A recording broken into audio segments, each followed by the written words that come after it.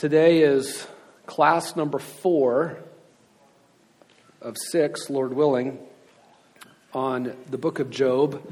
There's no way you can do a verse-by-verse exposition through Job. If anybody did, it would probably put you to sleep and kill you, because you have about 28 chapters in the middle of these speeches that just drive you crazy. And that's the way God wanted it to be. That's the way that he wrote it, to make the point. That there is just a lot of talking going on and not a lot of help. And that's probably something to avoid in the scene of suffering when it comes your way. But we get ahead of ourselves. Why don't we go ahead and pray, and we'll get started, and we'll do class number 4 today. Let's pray. Father in heaven, we are grateful for this book in the Old Testament that is so helpful and accomplishes so many different ends and aims for you. As we read it, as we study it, as we think on it, meditate on it, even stop and pray as we read, and do business with you in prayer as we are troubled by things that we read and comforted by things that we read. Pray, Lord, today that you might help us discover more about you, that you would reveal more of yourself to us through this book, and help us to learn how to suffer well, help us to learn how to comfort well today. And let us see how we can uphold your character and speak of you what is right at the scene of our own suffering when it comes, if it has not come already. Be with us. Draw near to us as we draw near to you through your word, and we ask it in Jesus' name. Amen. If you're looking at one of the handouts it was back on the table, the whole first page is just a review. I'm just not going to talk much about that, except remind you where we've been in class 1. We went over who wrote Job, when and where did Job live. Job dates most likely back to the period of the patriarchs like Abraham, Isaac, and Jacob. It's a very early edition, a very early part of Revelation, some of the earliest. You see the structure and the summary of Job there. The first 2 chapters are the introduction. And really, those first 2 chapters are the interpretive key for how to understand chapters 3 through 31, at least. And even some of Elihu's speeches in chapter 32 to 37. But the first 2 chapters are the interpretive key. You know how to understand what Job is saying in his speeches and in the things that he says, because you get the information in chapters 1 and 2 that he didn't have. There will be sometimes you'll read Job and you'll say what he's saying in one of his speeches, and you'll say, that's right. And then in the next verse, that's wrong. And the reason you can come to that conclusion is because you saw what happened in chapters 1 and 2, and he didn't. And he's working in the dark, trying to give words to this venting of his heart that is going on in his suffering, and he doesn't have the information you have. And so really chapters 1 and 2 are the interpretive key. The same thing happens on the other side with the counselors. You can hear them say something in 1 minute and say, that's exactly right. And then the next verse, and that's not true. Why are you saying that? And the reason you know that and can come to those conclusions is because you read chapters 1 and 2. So really, chapters 1 and 2 set you up to be able to understand the book well. And then it finishes, of course, with the epilogue. We talked about where Job sits in the rest of the Bible. It's a part of the wisdom literature in the Old Testament. It sits at the front end of that because of its early date. Remaining classes together, Lord willing, we have 2 more on the 21st and the 28th. I'm not sure it's going to be exactly what it says there. I have a category of realities to face in the scene of suffering. We're probably not going to get to that next time. We might have another part 2 of what we're talking about today. The last 2 classes 2 and 3, we talked about really the unique position and place and purpose of Job in your Bible. And it's God providing for us through it very early on, providing gospel anticipations, categories to begin to form in your mind that, oh, there's going to be an innocent sufferer who's going to suffer greatly, undeservedly so. And that's the contribution of Job to your Bible in many ways. And there's many other contributions, but that's one of the main ones. And then so I tried to come up with some of these gospel anticipations, and there are 7 of them there. And I tried to word them in such a way that the wording works for Job and it works for Jesus. So if you look at number 1, a satanic attack against God tests the faithfulness of his innocent servant. Are you talking about Job or Jesus? The answer is yes. Number 2, an innocent servant faithfully endures undeserved suffering. Job did that. He was preserved. And Jesus did that. Number 3, the cries of an innocent sufferer are not always answered by God. That was true for Job. That was true for Jesus at the cross. My God, why have you forsaken me? No answer. Number 4, God ordains mystery and misunderstanding within undeserved suffering. That's true for Job. He didn't have chapters 1 and 2 when it was happening to him. He didn't know. And there's lots of mystery and misunderstanding that the people had, the crowds had, that even the disciples had, even his own mother had, concerning Jesus when he was suffering and throughout his life. Number 5, God restores sinners through an innocent sufferer. That's true for Job, and it's true for Jesus. Even more so, it's true for Jesus. And by the way, number 5 is the only statement that doesn't fit for you. Okay?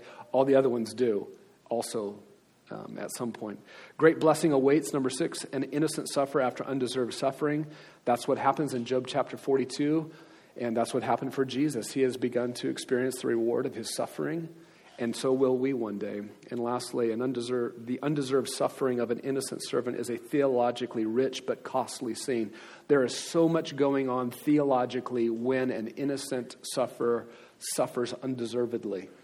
That's true for Job. All kinds of theological contemplations going on in his mind and in his friend's mind, and how much more so is the cross of Jesus. Is it not the most rich, theologically rich place? And costly.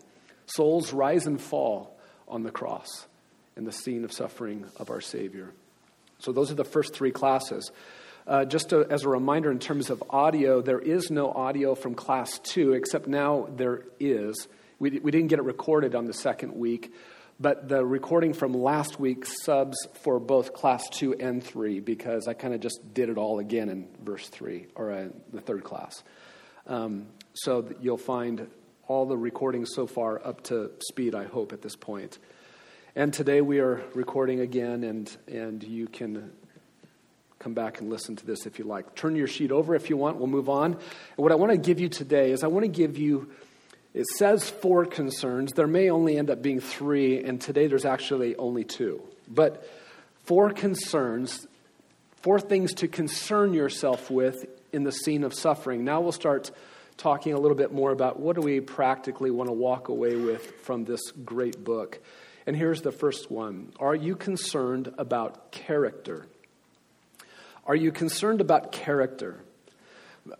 Primarily, first, God's character in the scene of suffering. Is that a concern to you in your suffering? God's character.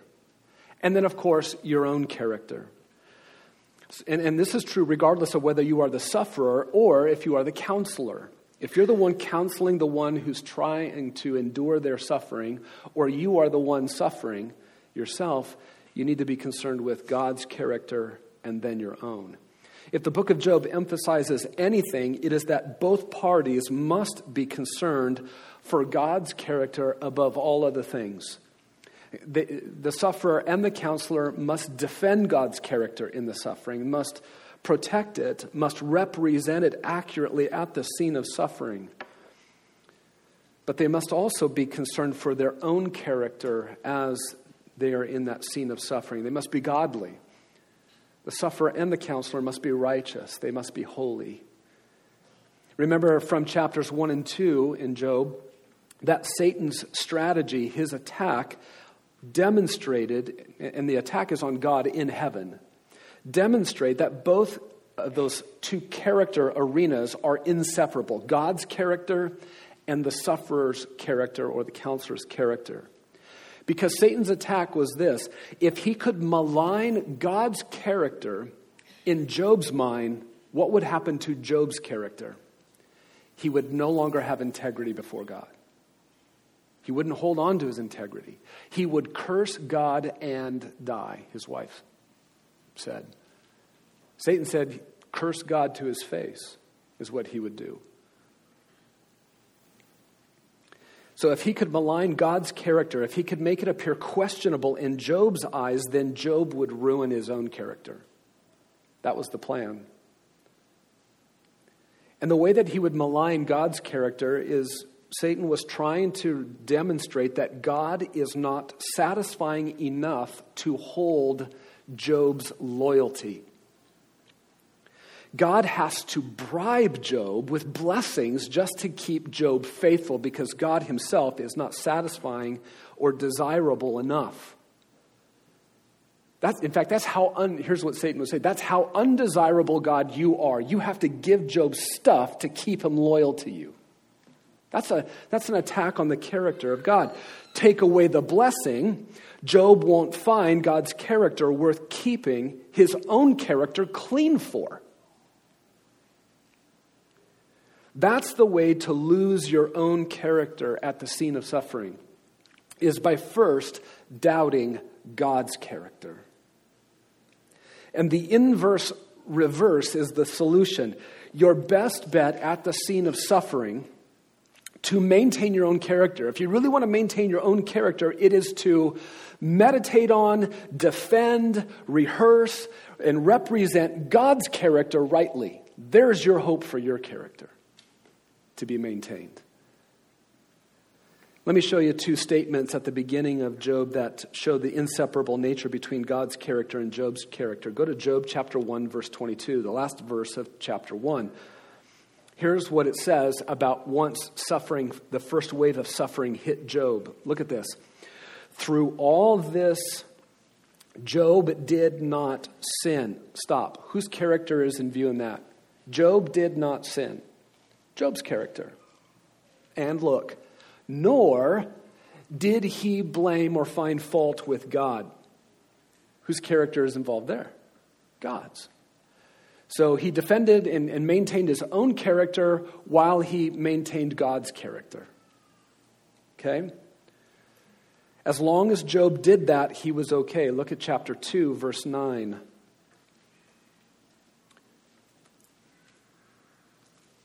This is the troubling words from his wife. Then his wife said to him, "Do you still hold fast your integrity?" Whose character is involved there? Job's. Curse God. Whose character is being maligned there? Well, God's. And die. Even she understood the connection. I mean, her twisted words reveal it. Do you still hold fast your integrity? Your character still matters to you? Look what has happened to you. What good is your character that you've been maintaining, the maintaining of your character? What good has it done you? Curse God. Just malign his character, and then you'll die. You'll finally find relief through forfeiting your own character by maligning God's character. It's twisted logic. It's sinful. So now let's start in and let's let Job make a case for this. I want you to go to Job chapter 40. This is God confronting Job at the end. And we're going to look mostly at what God says to Job and what Job says in response to God. And ask you the question, are you concerned for God's character at the scene of suffering? Let's illustrate this. This is from God's speech, Job chapter 40, verses 1 and 2. Look at this. Then Yahweh said to Job, "Will the fault finder contend with the Almighty? Let him who reproves God answer it."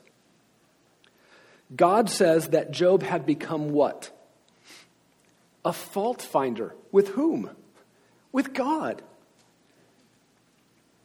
Job had lost concern for God's character along the way as the suffering dragged on. He started to find faults with God and his character, and that made him contend with the Almighty. He became a contentious servant of God. And Job had also become a man who believed God needed to be reproved. Let him who reproves God answer it. You reprove someone when there is a defect in their character. So Job had lost concern for God's character. Drop down to verse 8 of the same chapter. God says, "Will you really annul my judgment? Will you condemn me that you may be justified?" Are you going to slam my character so that Job actually thought, if I put God's character down, it will show my character to be justified. And God is calling him out on it. God's justice in Job's suffering, in his mind, in Job's opinion, was worth discrediting. God, your justice is worth discrediting in my suffering. He lost concern for defending God's justice and reputation and character. He was willing to condemn God to lift himself up. Job was more impressed with his own interpretation of how things should be going for him than God's justice, how God's justice was working out for him. So, to justify Job's own superior view of things and how they should be going, he had to condemn what God was doing, and that was no problem for Job in his suffering, unfortunately. Go over to chapter 42, verse 2. Are you concerned for God's character?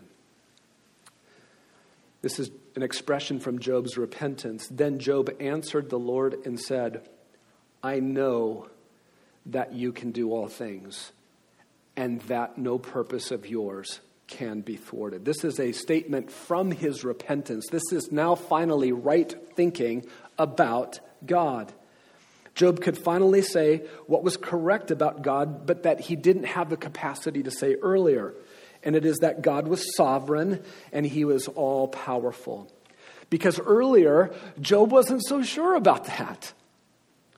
If God indeed can do all things, he's not answering me, he's not changing any of this. In fact, if God had any good purpose toward me, it looks like it's been thwarted in my suffering. His suffering looked to Job like God's purposes were thwarted. His suffering, he believed, was evidence that God could not control what was going on. After all, because God wasn't acting, God wasn't doing anything, God was nowhere to be found from his perspective. And so Job lost concern for God's character. But in his repentance, Job begins, some of the first things he says is the affirming of God's true character. Look at verse 3. Job quotes something God said earlier. "Who is this that hides counsel without knowledge? Therefore," here, watch this, "with clarity of mind now," what is he saying? "I have declared that which I did not understand, things too wonderful for me which I did not know." What had Job been doing?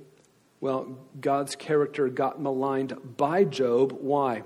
Because Job was venturing out into an arena of things he did not know about God, why he was doing this, what he was doing, what he wasn't doing in it. He ventured to speak about God from what he did not know, and what happened was God's character was maligned in that.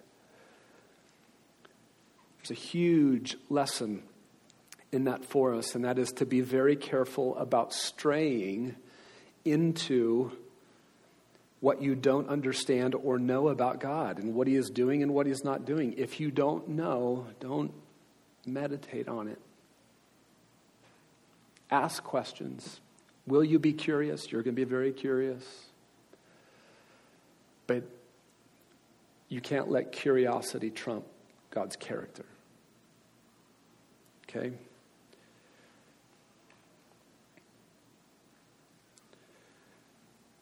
Look at verses 5 and 6. Oh, by the way, look at the end of verse 3. "I've declared that which I do not understand, things too wonderful for me, which I did not know." That's an expression of repentance, because there was nothing wonderful in his eyes while he was suffering. But now, in repentance, he says, I was venturing into things that are too wonderful for me to speak, which I didn't know. Look at verse 5. I have heard, this is Job saying this to God, I have heard of you by the hearing of the ear, but now my eyes see you. Would you rather talk to your loved one on the phone or see him? Which is a better interaction with them? Seeing them. What is Job saying? I knew stuff about you before in my suffering, but now what? I see.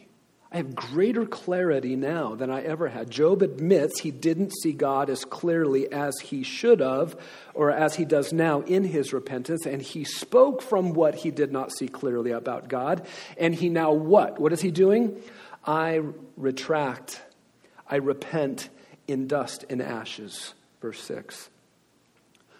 Why not choose instead to suffer without explanation than malign God's character based on conjecture? God's character in our suffering is always more important than us getting the cause. Okay, so if there's God's character or getting the cause, and you have to make a choice between those two things, set aside the getting the cause and hold on to God's character. That is what did not happen in the book of Job, and it goes on and on and on in painful, vivid detail.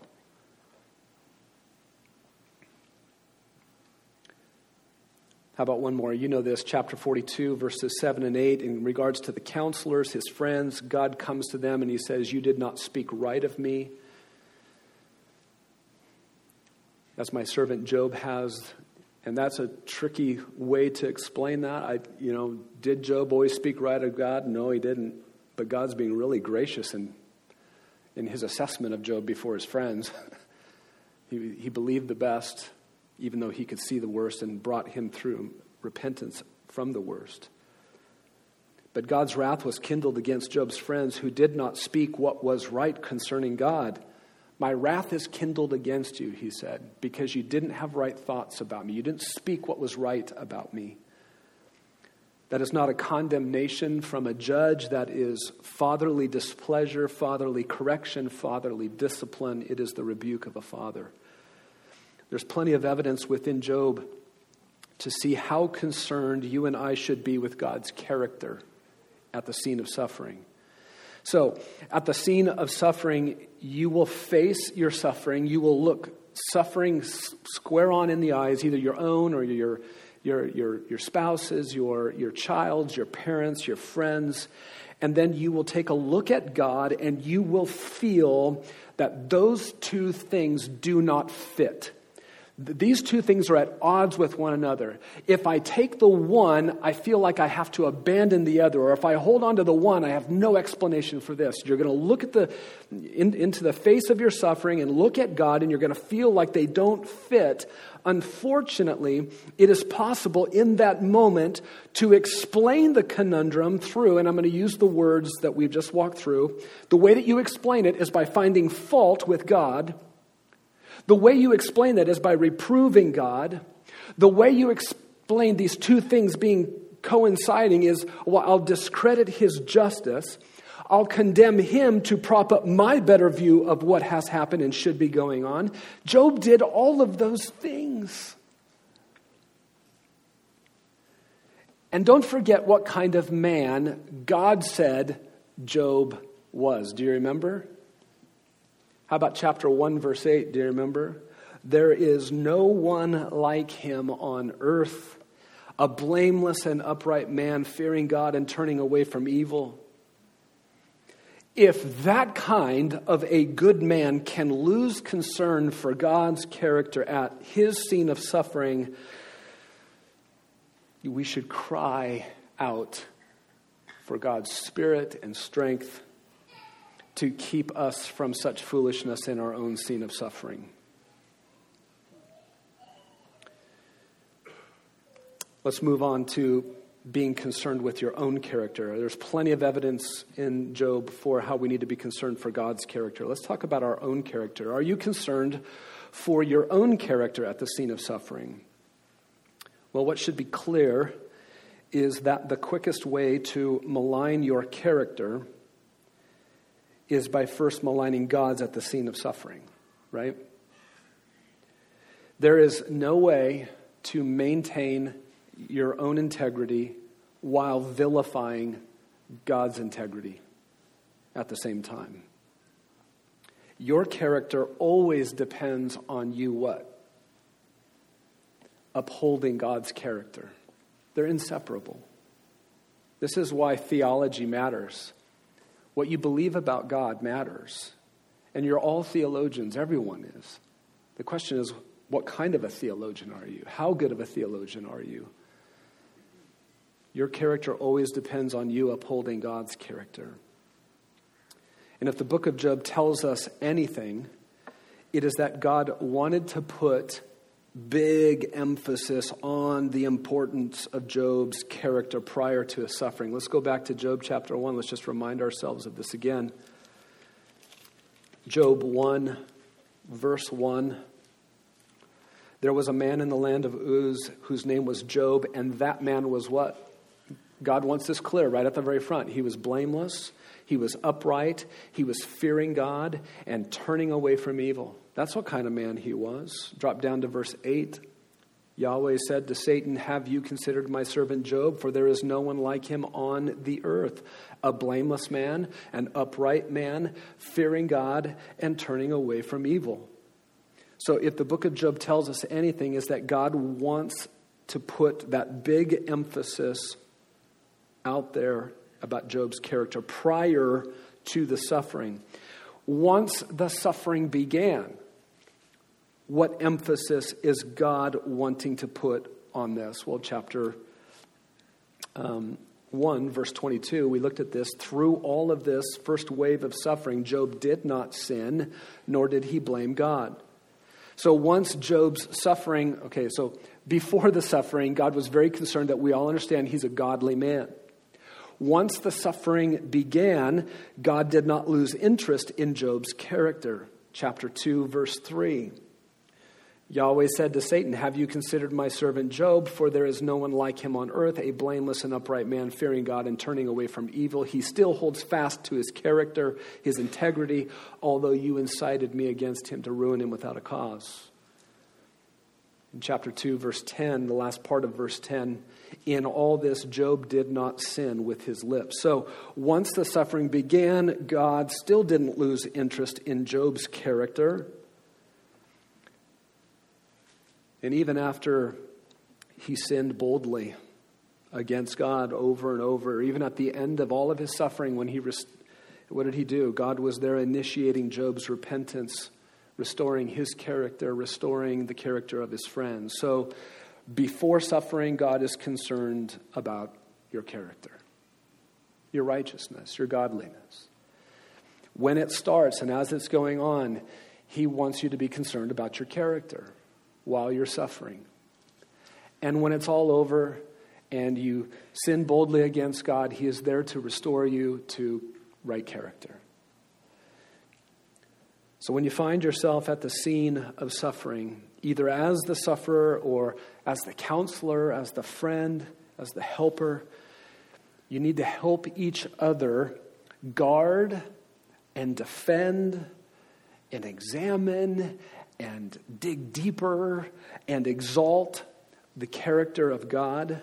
One of the things you can do is just ask, what are you learning about God? Let's make a list of the attributes of God, the things that we know about him. Let's talk to him about those. Let's give thanks to him for those. God, we thank you that you are good. And in so doing, you will preoccupy your thoughts with what you know to be true about God. And in busying your mind with things like that, by busying your mind with meditating on God and his character, you're actually going to give your mind less time to contemplate the doubts that arise about his character. Because you will have doubts about him and what he's doing and what he's not doing. So help each other think right thoughts about God at the scene of suffering. And in so doing, you're fortifying and guarding your own holiness of life. Don't think, well, I'm just not going to think about God because I can't get him figured out. I'll just try to be godly myself. That's not going to work. Get to your own character through God's character, by affirming his, by exalting him, by praising him, by thanking him for being the kind of God that he is. Keep your Bible near you at the scene of suffering. Keep your Bible open there. Listen to the Bible when you're too tired to read.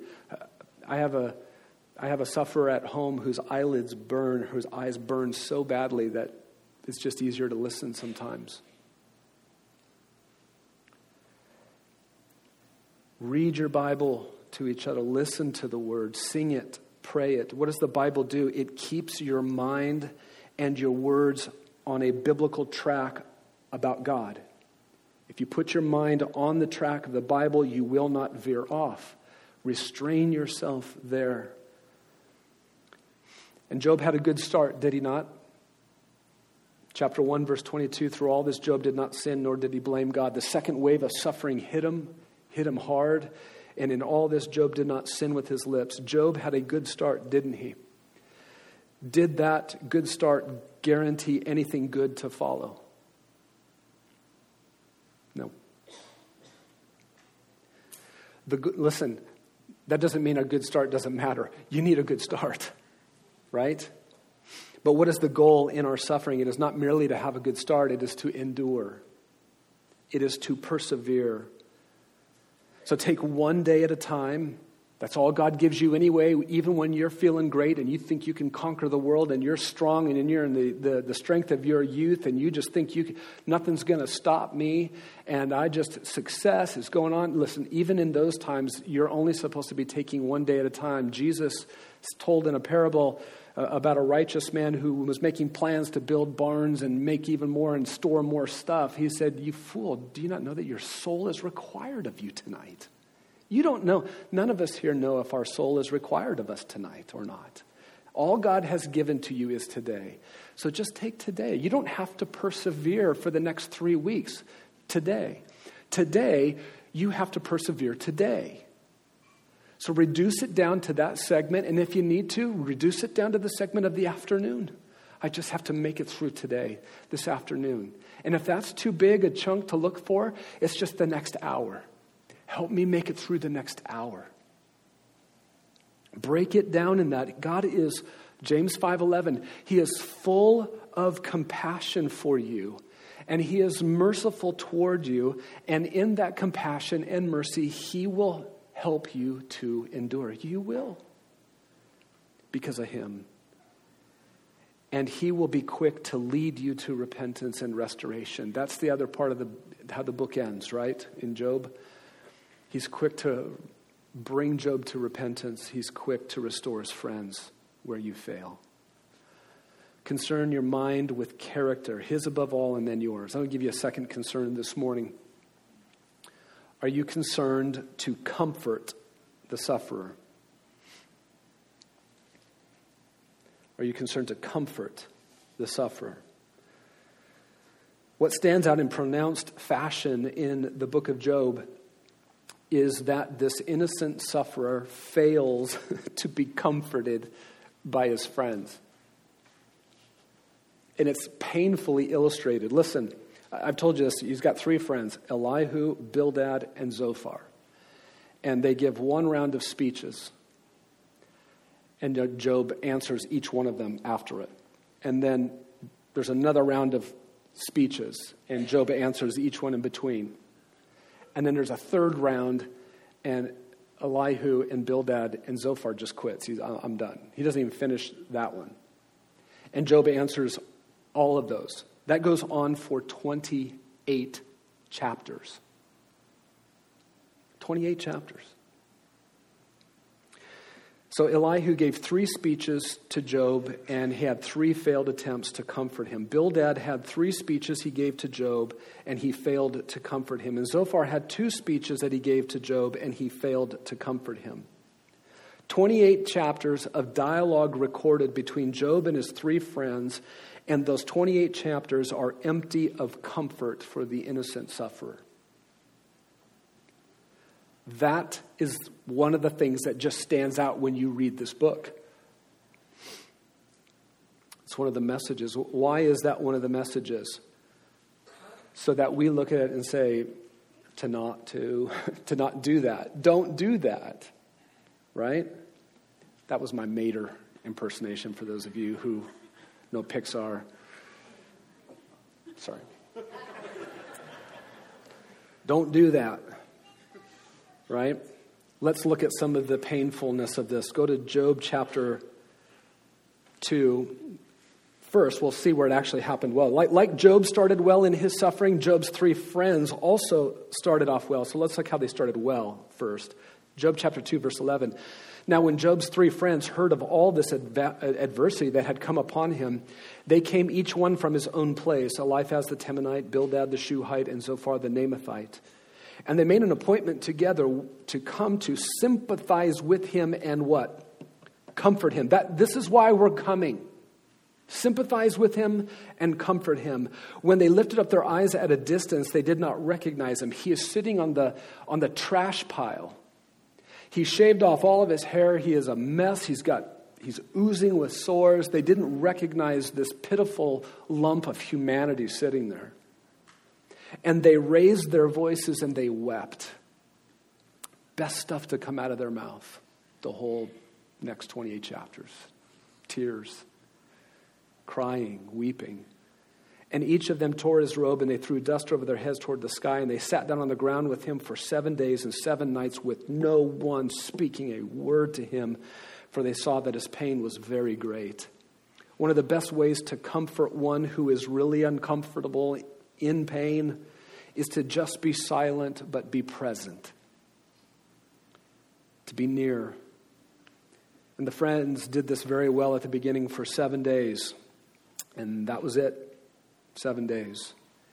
And as soon as they heard the venting of Job's heart in chapter 3, they completely lost sight of comfort for him and set that aside and instead only wanted to correct him.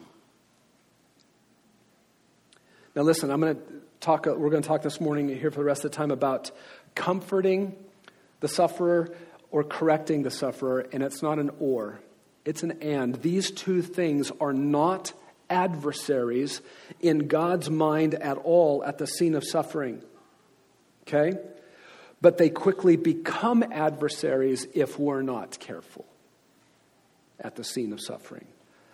Let's watch this unfold in a painful way. Go to Job chapter 6, verse 14. Job says something very important. He links the comfort he wants to get to his character. Watch how even comfort impacts his character. Watch this, chapter 6, verse 14. For the despairing man, Job says, there should be kindness from his friend. Why? So that he does not forsake the fear of the Almighty. You comforting me helps me to hold on to my character. I want to fear God. Comfort me so I can do that. Do you want to be concerned for your suffering brother's character? Then show him kindness. Comfort him.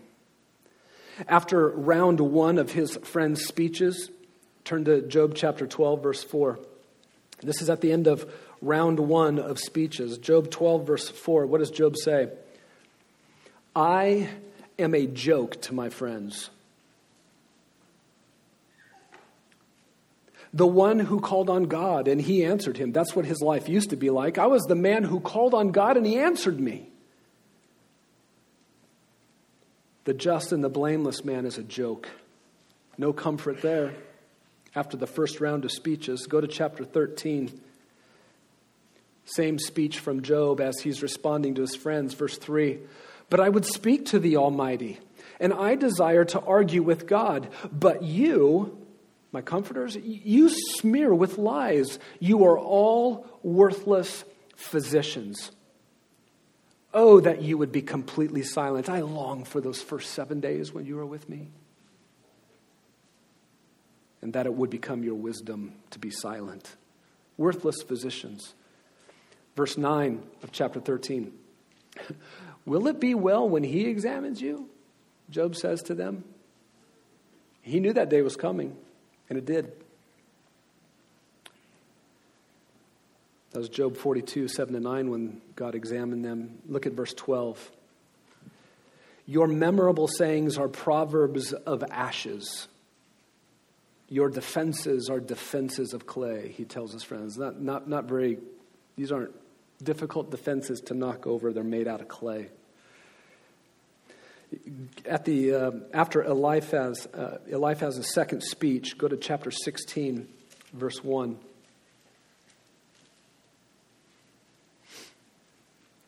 Then Job answered, I have heard many such things. Sorry comforters are you all. He says, verse 9, his anger has torn me. Job says, God's anger has torn me. Now, ask this, is God angry at Job? No. But it is severe for Job, and God is not going to withhold it, what's coming at him, but it's not because he's angry. See, chapter 1 and chapter 2 are interpretive keys for how to understand what he's saying. His anger has torn me and hunted me down. This is how he feels. God has gnashed at me with his teeth. That's how it feels to him. My adversary glares at me. God is not his adversary. He's full of compassion and he's merciful towards him. He's upholding him in it, but that's how it feels to Job. They, verse 10, the people around me have gaped at me with their mouth. They have slapped me on the cheek with contempt. They have massed themselves against me. God hands me over to ruffians and tosses me into the hands of the wicked. That's how it felt for Job. That's what he felt like he was receiving from them. Verse 20, my friends are my scoffers. My eyes weep to God. Go to chapter 17, verse 2. Job continues, surely mockers are with me, and my eye gazes on their provocation. Drop down to verse 10. But come again, all of you now, for I do not find a wise man among you. Wow. Scene of suffering where a guy needs to be comforted. It just got really personal. Not one of you is wise, he says. The comforters have become sorry comforters, ruffians, scoffers, mockers, and not wise. Can you imagine such a transformation taking place for the worse? Here's 3 friends who came, and the purpose to come together was so we can go sympathize and comfort Job. And what kind of man is Job? He is a blameless man. There's no one else like him on the face of the earth. And these 2 parties of respectable men sit down together, and this is what it has become. It's very sad. How sobering. But God provides his grace at times like that if we're watchful, to be watchful of ourselves. Let's look at what happens after Bildad's second speech, chapter 18, verses 1 to 4. Chapter 18. Then Bildad the Shuhite responded to what Job just said. How long will you hunt for words? Show understanding and then we can talk. That's kind of a jab back, wasn't it? Why are we regarded as beasts, as stupid in your eyes? O you who tear yourself in your anger. For your sake is the earth to be abandoned or the rock to be moved from its place? You're so important, we should move earth for you right now. There's no comfort in those words. It's really sad. Whatever pain Bildad saw in Job, he no longer can see because he's personally offended. And whenever you become personally offended, you become a lousy comforter. I do. Job's reply to Bildad in chapter 19, verse 1. How long will you torment me and crush me with words? These 10 times you have insulted me. You are not ashamed to wrong me. Drop down to verse 13. God has removed my brothers far from me, and my acquaintances are completely estranged from me. Job's going to make a case for how alone he is. Watch this. My relatives have failed, and my intimate friends have forgotten me. Those who live in my house and my maids consider me a stranger. I'm a foreigner in their sight. I call to my servant, but he does not answer. I have to implore him with my mouth. My breath is offensive to my wife, and I am loathsome to my own brothers. Even young children despise me. I rise up, and they speak speak against me. All my associates abhor me, and those I love have turned against me. My bone clings to my skin and my flesh, and I have escaped only by the skin of my teeth. Friends, pity me. Pity me, O you, my friends, for the hand of God has struck me. Why do you persecute me as God does, and are not satisfied with my flesh? Look, my flesh is falling off my body. Isn't this enough? What more do you want from me? I don't have a pound of flesh for you to extract from me.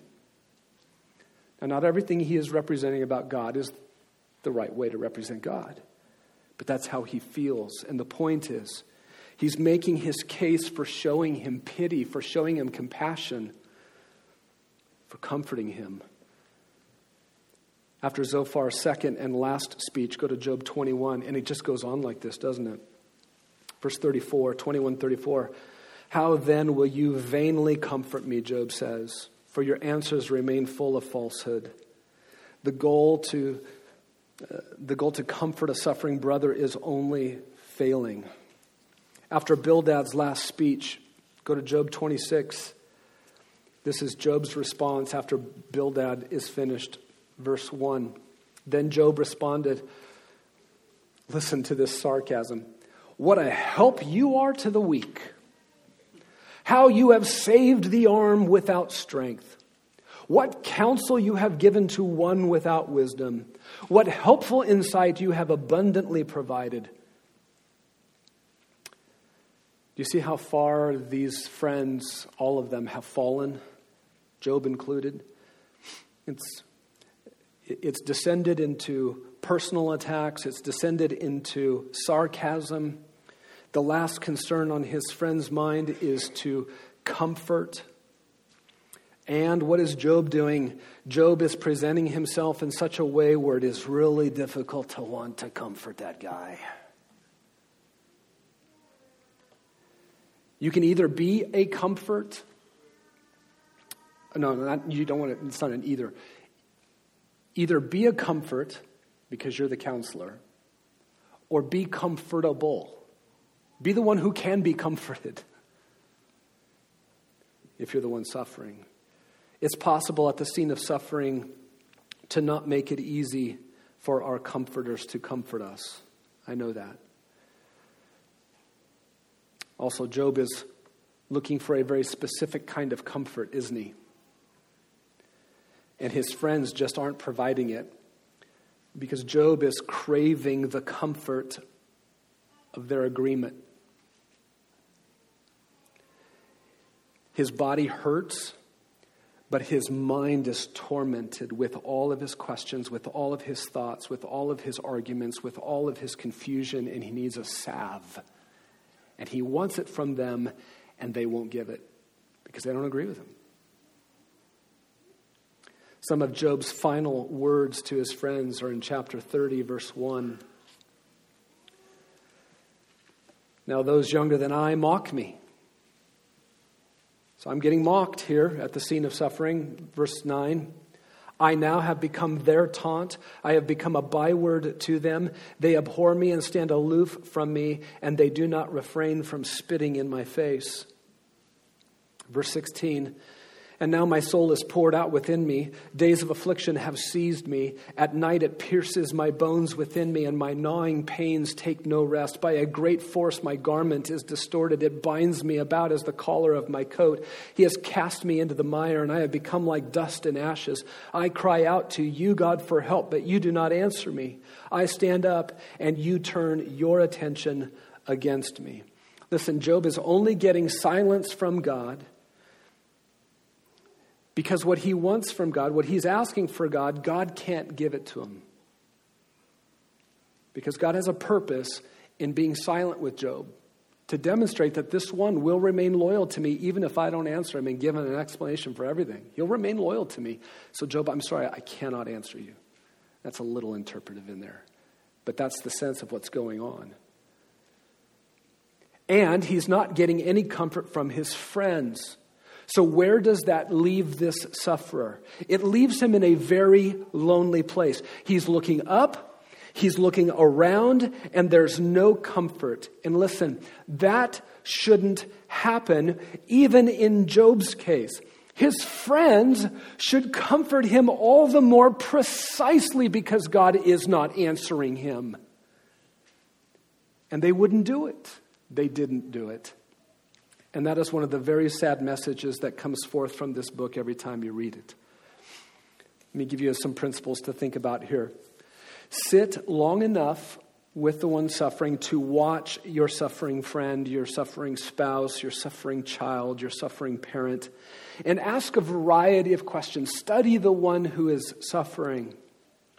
How are you doing? If I ask the one suffering in my house, how are you doing? She says, fine. I'm doing good. And I'm like puzzled by the way I look, by the way she looks. And then I've learned to ask the question, what are you feeling?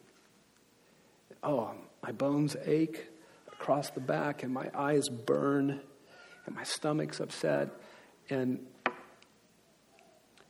sit long enough to study, to watch. Because then you'll know how to comfort a body that's hurting.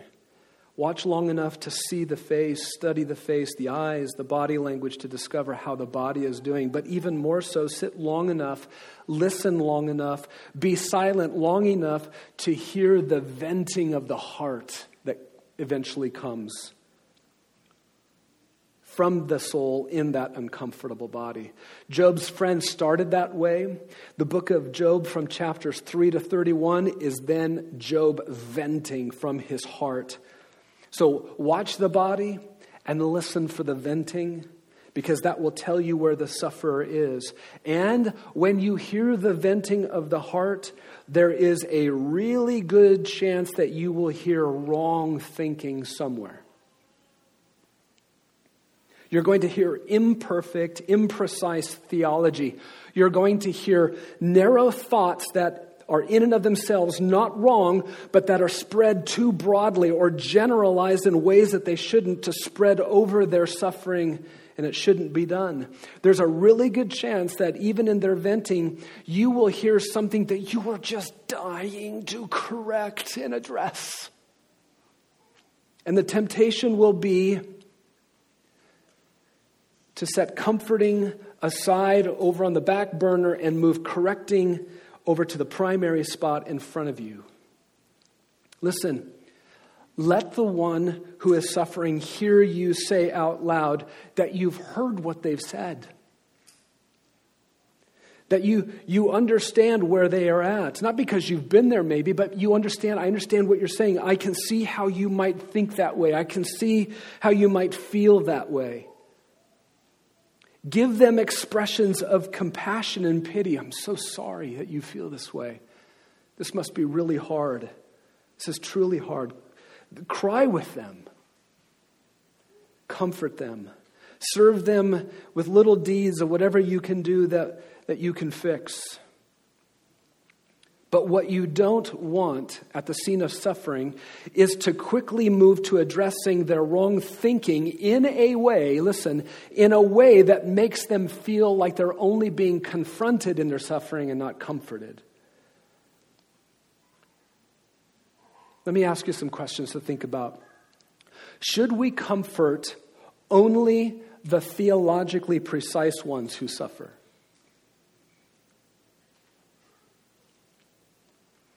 Should we comfort only the ones who display spiritual maturity in their suffering? Should we comfort only the believer who has been able to, in his pain, accurately assess the doctrinal considerations he is in his suffering and who has successfully controlled himself to not think wrong thoughts? Only that person gets comfort. No. You know the answers to these questions. What would you want in your pain and in your discomfort and in your heartache? Would you want to have to wait to receive comfort until you thought rightly?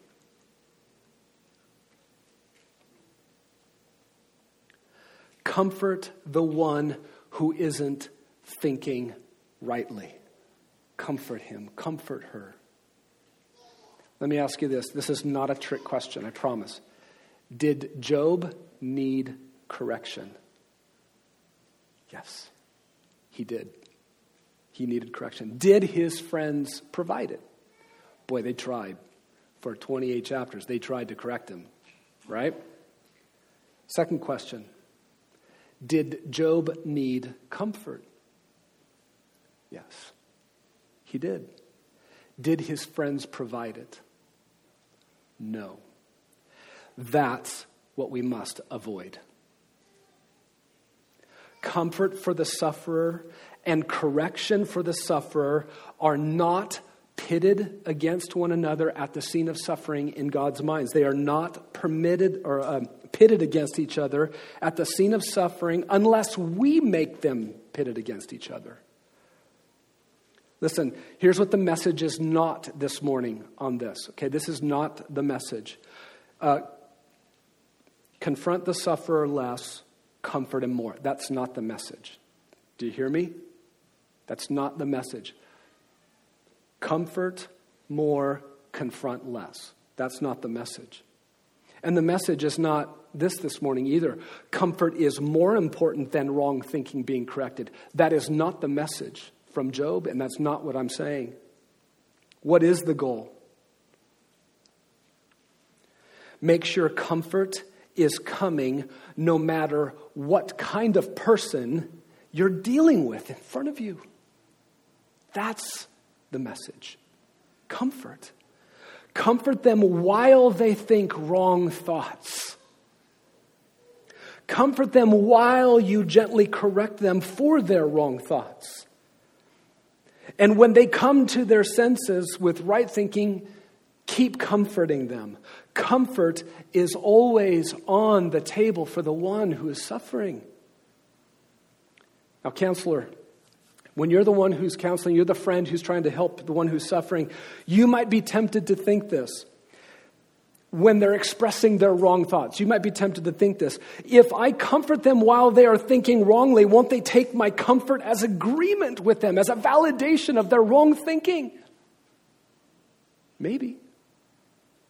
So what?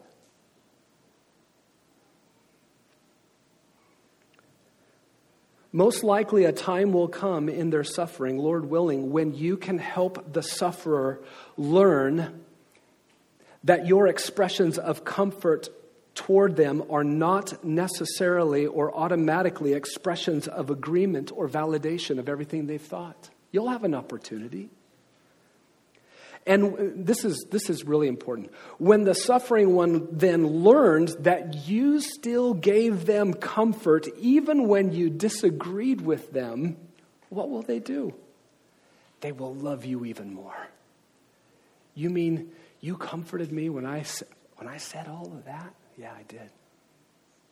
Because my comfort for you is not dependent on right thinking. Your right thinking. Sufferer, you will need correction as well as you will need comfort in your suffering. You will need it. Oh my goodness, I'm way past time. I'm sorry. I'm 6 minutes past time. Will you let me finish? You can leave if you need to. I won't be offended. Guess which one, though, between correction and comfort, guess which one will be more appealing and enjoyable to you? Being comforted or being corrected? Correction done rightly is a wonderful expression of love and an effective way toward comfort that you might not have anticipated. You might arrive at a satisfying comfort through a gentle correction, and that'll surprise you. So be gracious to your flawed and imperfect counselor who has become unsettled in his own soul by what you've said that he disagrees with. Because he's trying in the moment to figure out how to respond. He's trying to figure out what to do next with you.